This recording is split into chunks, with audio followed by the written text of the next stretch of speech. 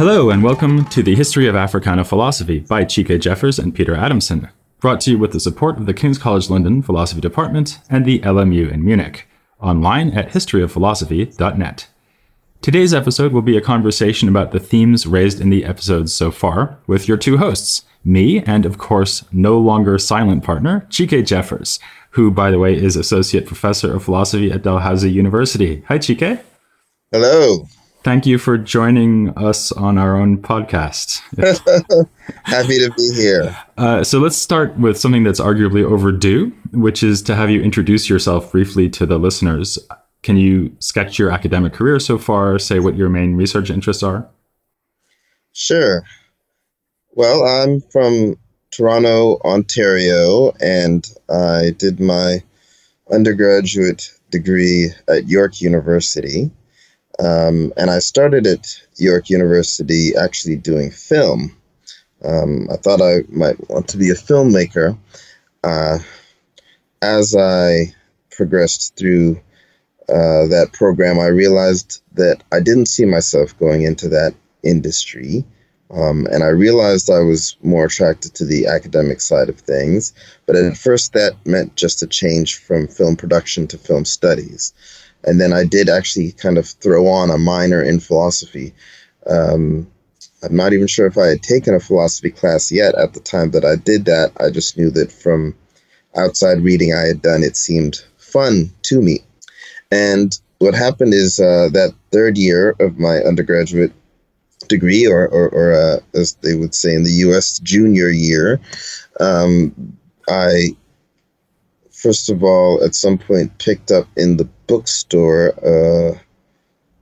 George Yancey's African American Philosophers, 17 Conversations, which, as the title suggests, is a book of interviews with professional African American philosophers. Also, that third year, I took a course on African philosophy from Esteve Moreira, who works at York. He's an expert in Gramsci and I think maybe also Vico, but he had enough of a reading interest in African philosophy to offer a course. And between the book and the course, I realized I definitely wanted to be a philosopher. So that was how that happened. And it is an interesting kind of story in terms of getting into philosophy because, many people might get into philosophy and eventually realize, well, hey, what about stuff related to my background or something like that if they come from a background that is underrepresented in philosophy. But it is precisely my exposure to those who were doing Africana philosophy that made me realize, hey, philosophy is more than just fun.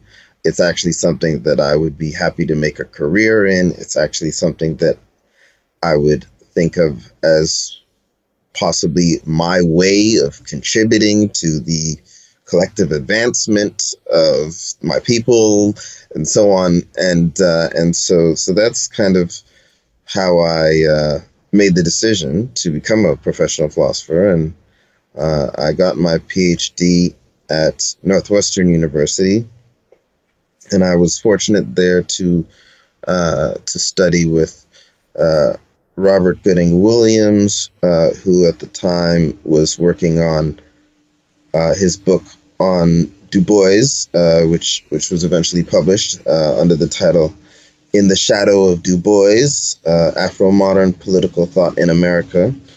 I was also able to study with Suleiman Bashir Janya, who we had on the podcast, and he was working on a book on Senghor, which he eventually published and which I actually translated, and it's available in English through my translation.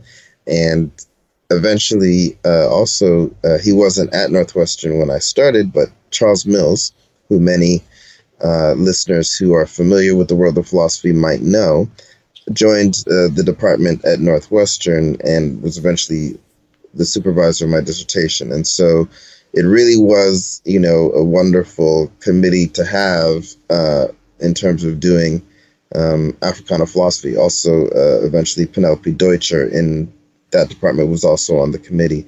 But so my dissertation was called "The Black Gift: Cultural Nationalism and Cosmopolitanism in Africana Philosophy," and that kind of at least tells the story of how I got into the field. And also your love of long titles. The listeners don't know this, but we're always arguing about the titles, and I'm always trying to get them short. You're always trying to get them long. It's funny, actually, that sounds short and sweet to me. It's funny that you started out in film studies and have wound up doing a podcast. That's true. At least you're in media now. There you go. Everything comes back around. So obviously you've been interested in Africana philosophy as long as you've been a philosopher then.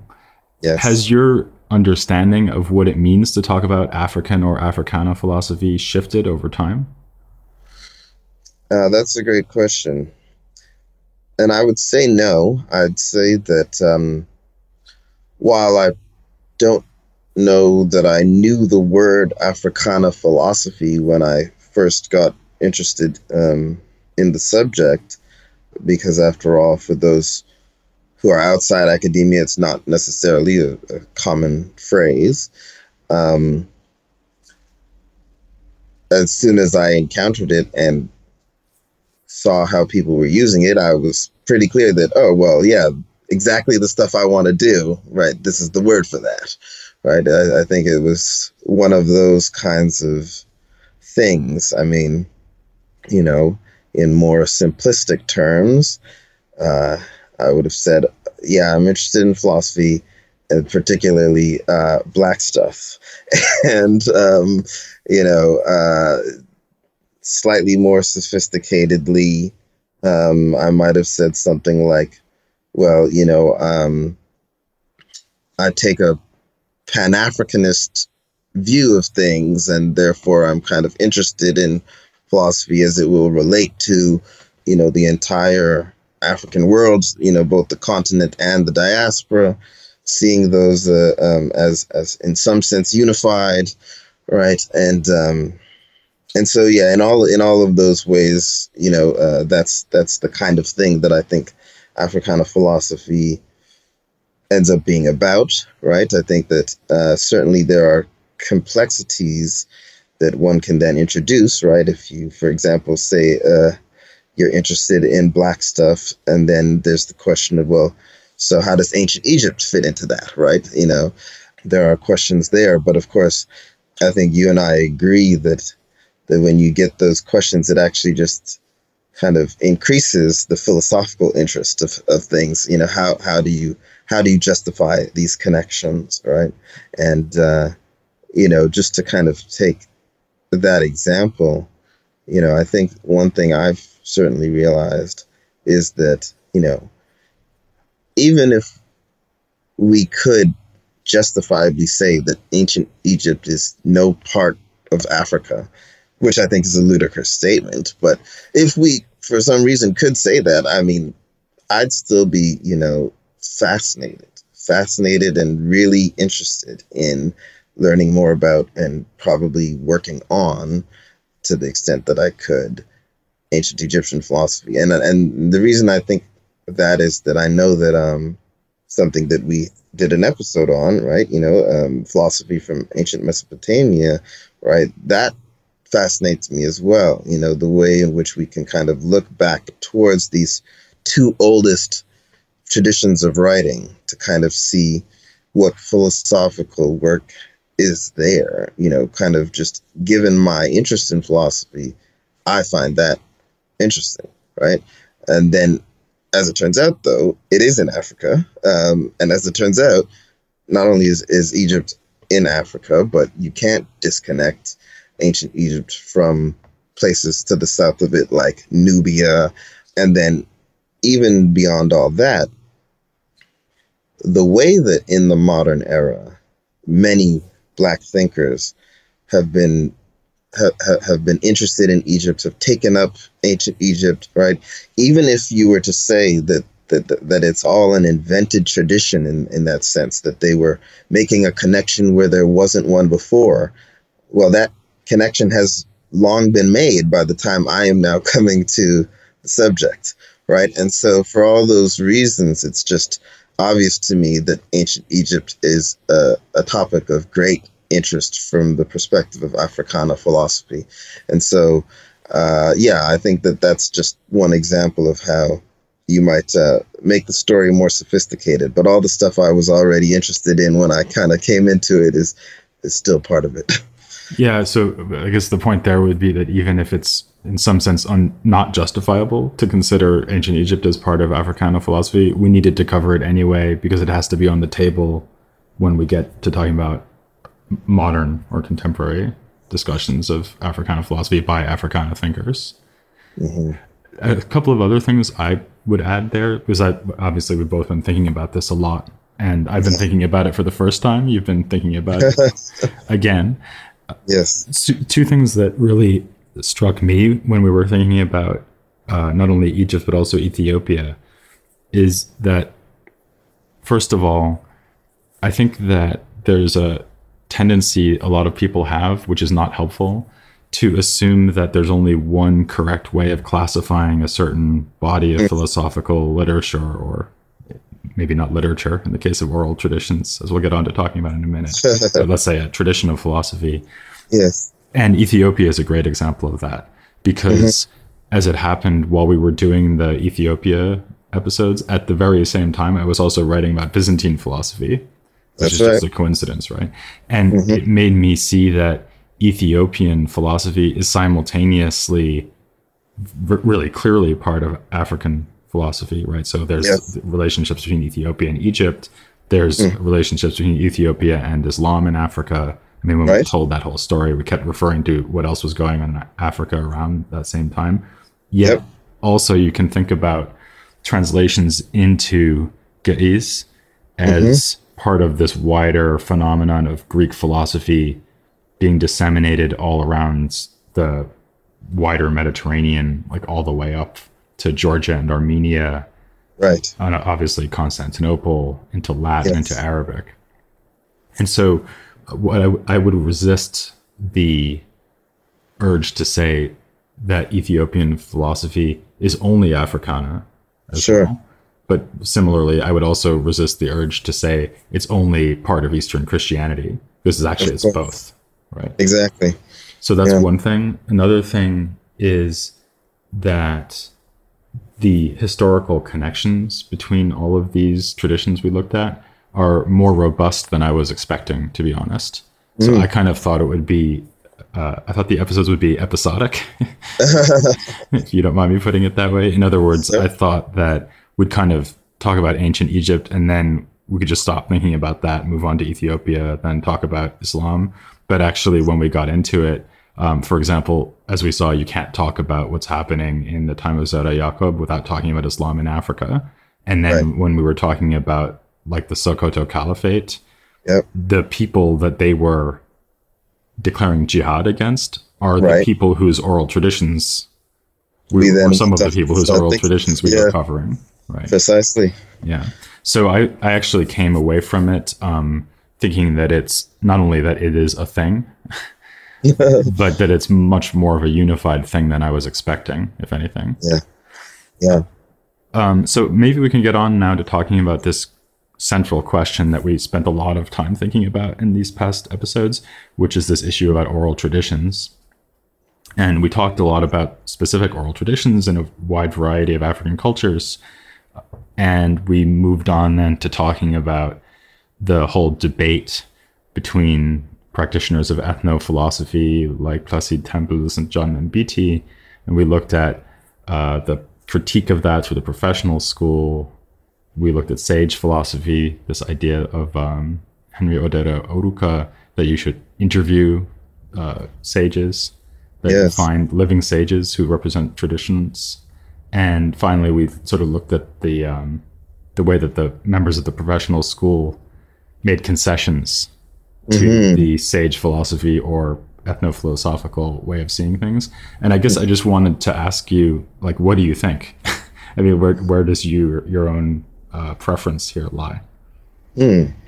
Yeah, well, I guess the way I think about it is that things kind of like happened the way they needed to happen, which sounds I don't know, makes it sound kind of providential, and I maybe don't want to kind of go that far, but you know ethno-philosophy is a kind of starting point. I think got African philosophy going in a way that made it clear that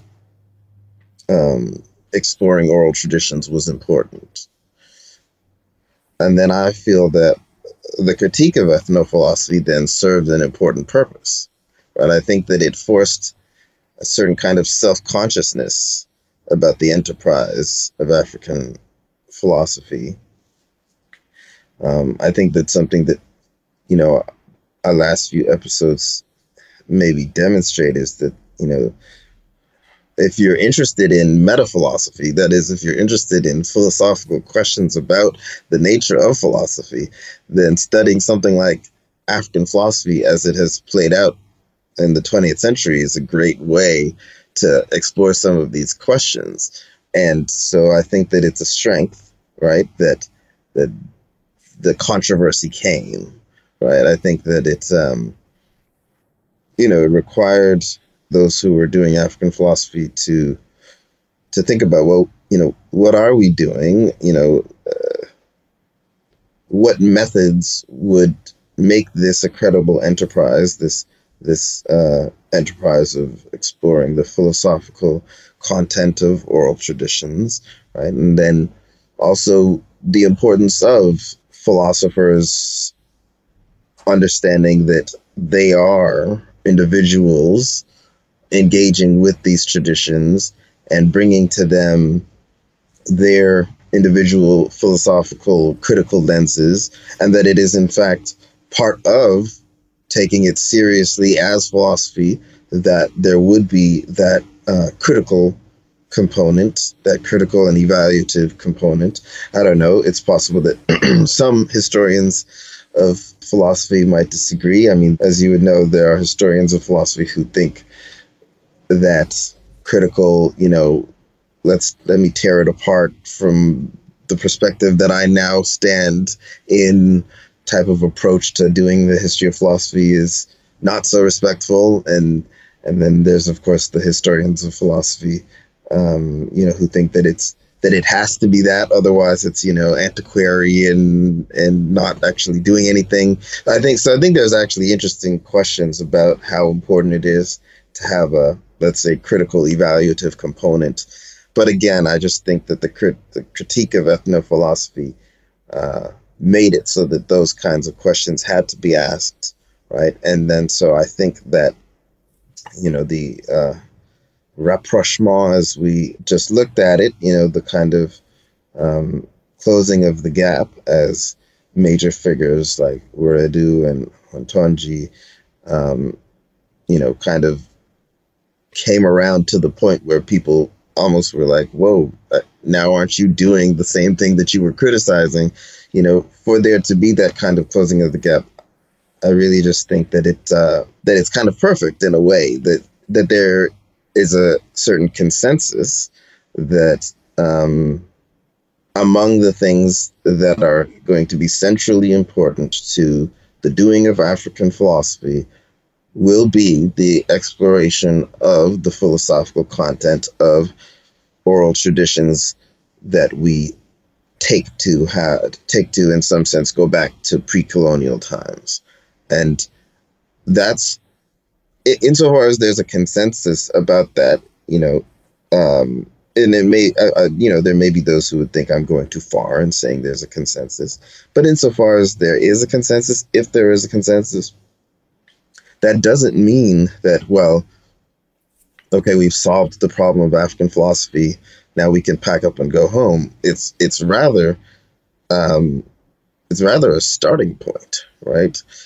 Because again, there's the questions of, okay, well, if we at least know that we are going to be taking oral traditions seriously, what are the best ways to do that? right? And so there's so much more to be done in terms of pushing the discipline further. But I do, yeah, I guess I think that the kind of arc that we traced is, yeah, a very philosophically fruitful one. Yeah, I agree with that. And I think also another upshot that we haven't really mentioned, but that should be flagged, is that it's not like Africa is the only culture in the world that has oral traditions, Right. or traditions that you can only access through, say, archaeology and ethnography. Right. You have like the cultures of pre-colonial Latin America, for example. You have Native American culture. You have Australian Aboriginal culture.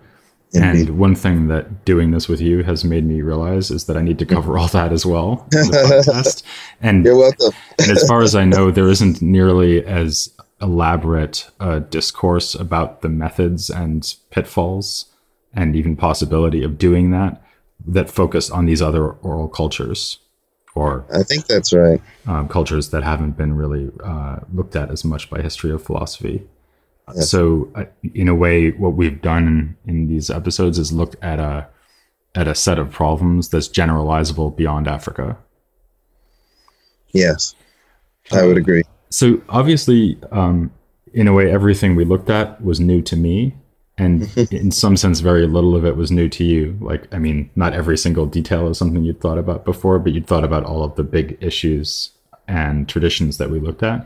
But has anything kind of come up while we've been writing these episodes that surprised you, or that you found particularly interesting in a way you hadn't thought about before? Oh, I would say I've learned a ton on the way. Yeah, I mean, yeah, I don't know if that's surprising, but it's definitely true. I bet you didn't learn as much as I did. I'll grant that possibility. It's understandable to guess that, you know, that I would have learned a lot less because despite the fact that it's a collaborative process between the two of us in terms of writing the scripts, and, you know, and listeners don't realize this, but, you know, they don't know when you did the first draft or I did the first draft, and it is, you know, it's been quite a mix. I don't even know, maybe even 50-50. But, you know, despite the fact that it's collaborative in that way, there is, of course, the preceding fact that the plan of the series, right? That was all, Yeah, right? yeah. Right. So it's true that, like, what are we going to do? What are we going to cover? Yeah, that was all me.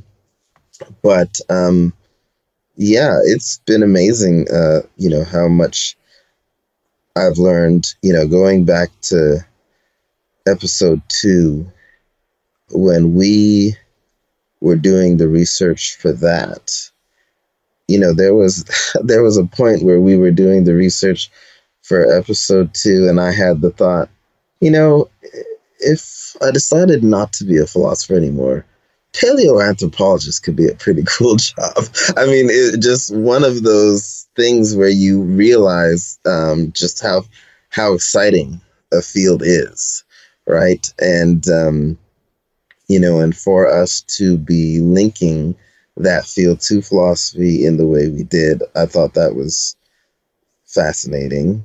And it's what's kind of also funny about that episode is that I find that, you know, for a lot of people, when they learned kind of the argument of that episode, you know, that given certain basic assumptions, we should think, yeah, philosophy was almost certainly born in Africa, you know, among, you know, prehistoric peoples, right? They would often react as if, like, the argument was kind of like obvious, like as if we were saying something obvious.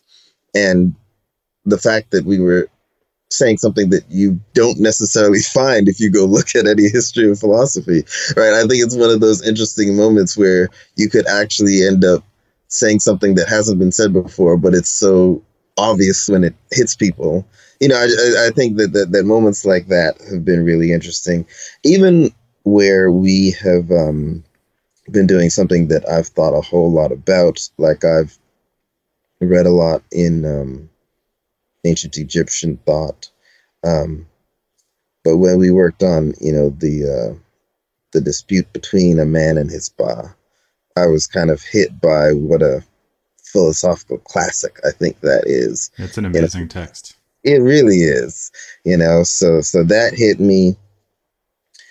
And then Ethiopia was a revelation. So you've already kind of covered some of why that is in this conversation, But I mean, because I barely knew anything about Byzantine thought before you started covering it in the podcast, and then to be learning about Byzantine thought from you, and then making those connections with Ethiopia. I mean, like mind blowing stuff, And yeah, I just remember like diving in and trying to, because I think the thing with Ethiopia is that,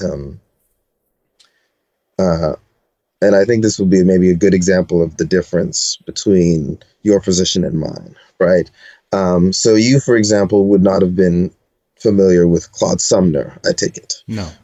Right. So in my case, by contrast, I would have known about Sumner. I would have known about Ze'er Yaakov and Walter Hewitt, right? And so I would have kind of had this idea that, Sumner's done this important stuff showing that there's Ze'er Yaakov and Walter Hewitt, and then plus there's this older stuff that's translated from the Greek, right? And so that would have been, stuff that was new to you and not completely new to me. But when we were working on, those episodes, right, it was an opportunity for me to think beyond Sumner, right? And so we ended up covering the Kebra Nagast in significant detail. And we ended up, mentioning people like the other Ze'er Yaakov, the emperor.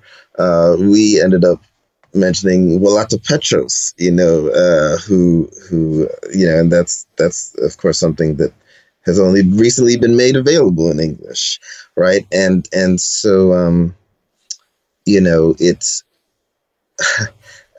as I mentioned to you at one point, it really made me want to go learn Ge'ez to be able to kind of continue to explore that long tradition of writing. And yeah, so I mean, I'll stop there, because I could keep going. I mean, I love the fact that that we were able to, I think that it probably, when we started, we probably thought that Islamic philosophy in Sub-Saharan Africa would have been one episode, but then we were able to kind of break it into 2 episodes and have that focus on the Sokoto Caliphate, right? And I think moments like that are great, where we can kind of say like, hey, here's a specific family of philosophical thinkers that you can now explore, and yeah, so I'd say that there's there's been so much that I've learned along the way. I mean, I guess actually probably some of the last few episodes would be kind of like the parts where it's been the most just familiar territory to me. You probably taught that stuff, right? Yeah, that's right. It's actually still just so fun to kind of like see how best to communicate the ideas in the form of the podcast. But yes, probably that's the debates, with the critique of ethnophilosophy and so on. Yeah, that's probably where there's been the least new to me. I mean, because one thing that I have complimented you on is in terms of when we were doing the various topics in oral traditions. I think there's a way in which had it been just me with no co-author, I would have been often very satisfied with looking at the stuff written by professional philosophers.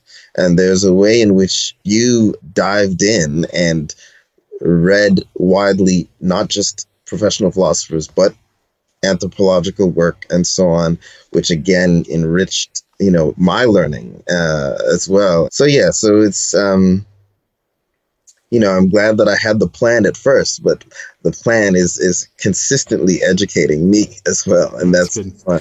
Yeah, for me, I think the thing that certainly, I mean, of course, in a way, everything was new, right?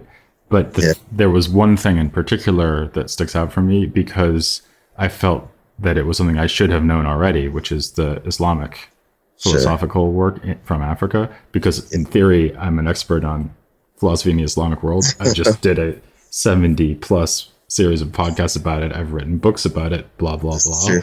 And then it's like, oh, wait a minute. I didn't even know this stuff existed. And Yeah. to be honest, it is very hard to access. Like there's That's true. a paucity of editions, translations, and so on. But at least to find out, oh, there's thousands of manuscripts Yeah. from West Africa, and they deal with logic and other philosophical topics. A lot of it is kalam, so rational theology. And of course, I'm a big proponent of the idea that we should take kalam seriously as philosophy anyway.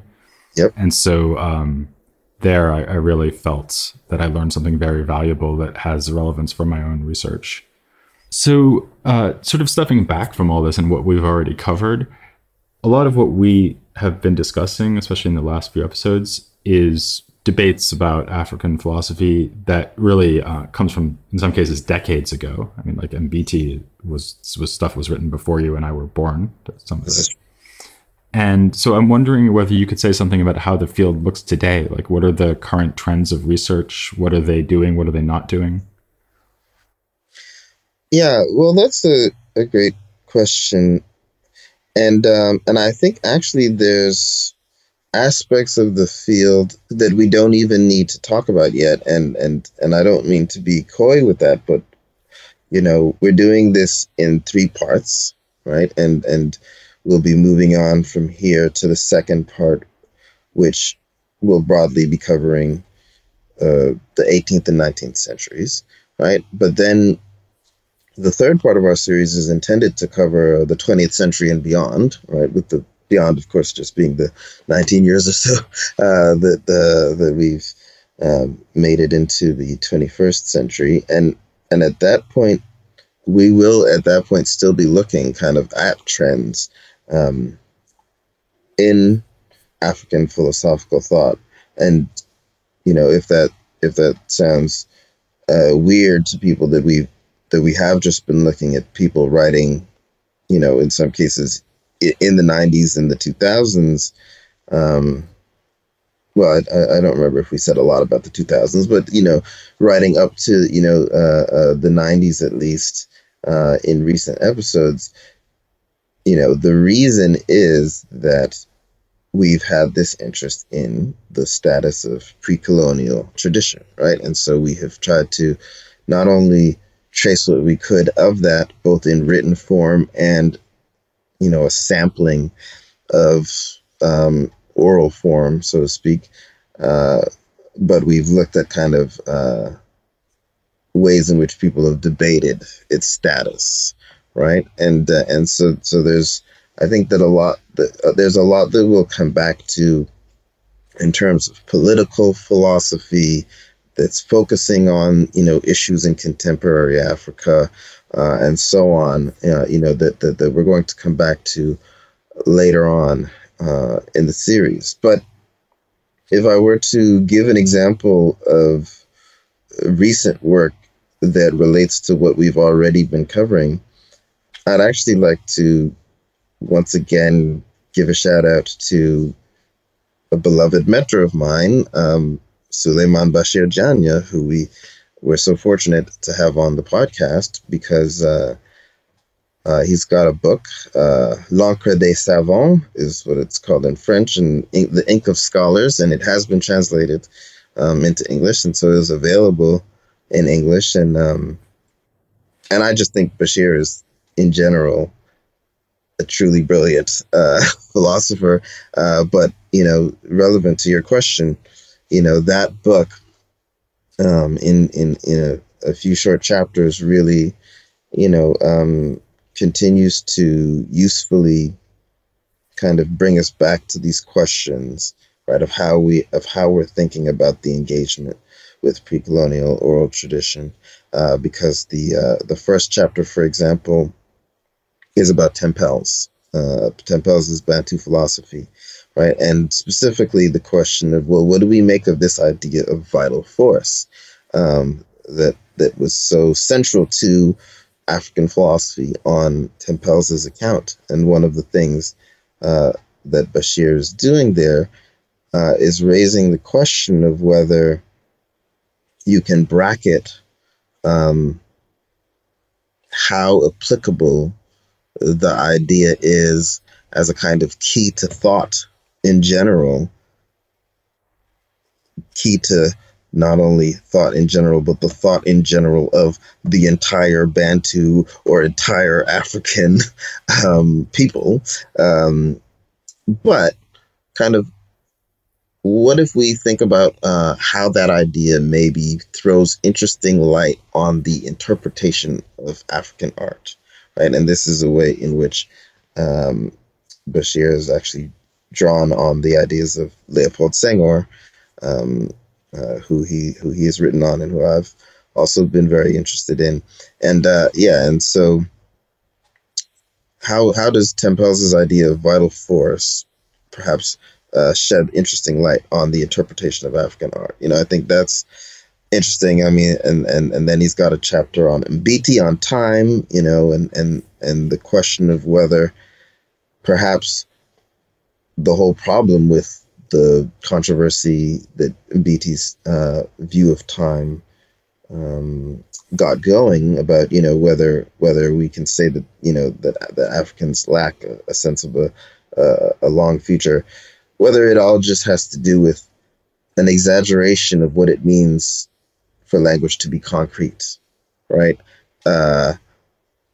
Bashir argues that there's this idea that European languages are abstract, and then you can, show that these African languages are more concrete, but then you get into the etymology of words in European languages, and it seems just as concrete, right? It's all coming from, he looks at the etymology of the word abstract, right? And kind of shows the concreteness of that. And anyway, I could go on, but I just think that, he's an excellent philosopher in general, but that book is another example of continuing that dialogue about how we're going to explore African tradition usefully.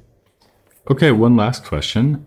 We always say this, the history of philosophy without any gaps, right? And this is always more not a promise, but an ambition. Mm-hmm. Because of course you can't, I didn't do the history of Byzantine philosophy without any gaps. I haven't done anything without any gaps for real. Sure. And so there's always, I guess at the end of every series, I look back and think, well, I could have done this, I could have done that, but life is short. What are the top one or two things that we could have done and didn't do, just so listeners know about them? Yeah, I'd say the top two. So one would be something that I think that we haven't mentioned in any way, and which I myself want to learn more about, which is something known as the Mandan Charter, and it's supposed to be something kind of like a constitution, like a political constitution, but that one that has come down to us orally, right? Among I think the Manding people of West Africa. I think it's also in some sense associated with an epic, the Epic of Sunjata, which perhaps some listeners would have heard of. They might have heard of the epic, but not the charter. But anyway, that's an interesting topic for political philosophy in oral tradition, and I'm particularly interested in political philosophy, so that I'd maybe cite that as a kind of thing that I'm surprised at myself that that I never figured how we could work that in. And I guess the other thing that I would cite, though, something that we would have mentioned, is the Ifa tradition of the Yoruba, right? I think we would possibly talked about it more than once, but certainly would have mentioned it as a system of divination, right? Which we did cover. But I actually like teaching verses, the verses of the Odu Ifa, right? So verses that the Babalawo, the priests of the Ifa tradition, have memorized and bring up as part of the divination process. But there's a collection of them, actually by Maulana Karenga, someone we mentioned in relation to his work on Ma'at, but he also put out this collection of verses, and he specifically chose verses of an ethical character. And what has really struck me as I've taught it is that just as people have looked to Aristotle, and also more recently to, say, the Confucian tradition for a virtue ethics, right? I think that in these verses, again, this stuff that has come down to us orally, right? There's really interesting things about the shaping of character, and how to be a virtuous person. One of the things that we end up also talking about when I teach it is some of the stuff on gender. So we talk about feminist philosophy as possibly something that we're getting out of some of these verses in the Ifa tradition. And so I think that's kind of an exciting dimension that I don't think we managed to go into. So I guess I'd throw those out there. Okay, good. So that's looking back. Looking forward, you said we're going to be moving on to look at 18th and 19th century philosophy, Africana philosophy. So since I'm going to be writing about half of these episodes, tell me what they're going to be about. Yes. So just to let you know, we'll be talking about philosophical thought as it arises in the wake of the slave trade, the transatlantic slave trade in particular, slavery in the Americas, and colonialism, colonialism of the Americas, which is, of course, part of how you get slavery in the Americas, and also early forms of colonialism on the African continent, right? And so one of the ways to distinguish this second part of the series from what we've done so far is that, now is the time to look at Africana philosophy in the modern era in European languages. So even though the Sokoto Caliphate, that took us all the way to the 19th century already, nevertheless, there was a kind of continuity there where we were still talking about that which kind of precedes colonialism. And so now, kind of starting as early as a poet named Juan Latino, who was writing in Latin in Spain in the 16th century, we're looking at what happened when, through this process of enslavement and colonialism, Europeans kind of, began to make it such that Africana philosophical thought was being expressed in European languages. And now it's going to become clearer why we're calling the series Africana philosophy and not just African philosophy, because everything we've done so far was African. Right. And now we're going to be looking at the diaspora. We're going to look at figures who lived in the United States and Europe and so on. Yeah. Okay, it sounds good. I guess I'm certainly looking forward to it, and I guess the audience is as well. Thanks for doing this. Thanks for doing the whole thing with me, but also thanks for this conversation. And thank you. Please join us next time as we do start to look at Africana philosophy in the 18th and 19th centuries here on The History of Africana Philosophy.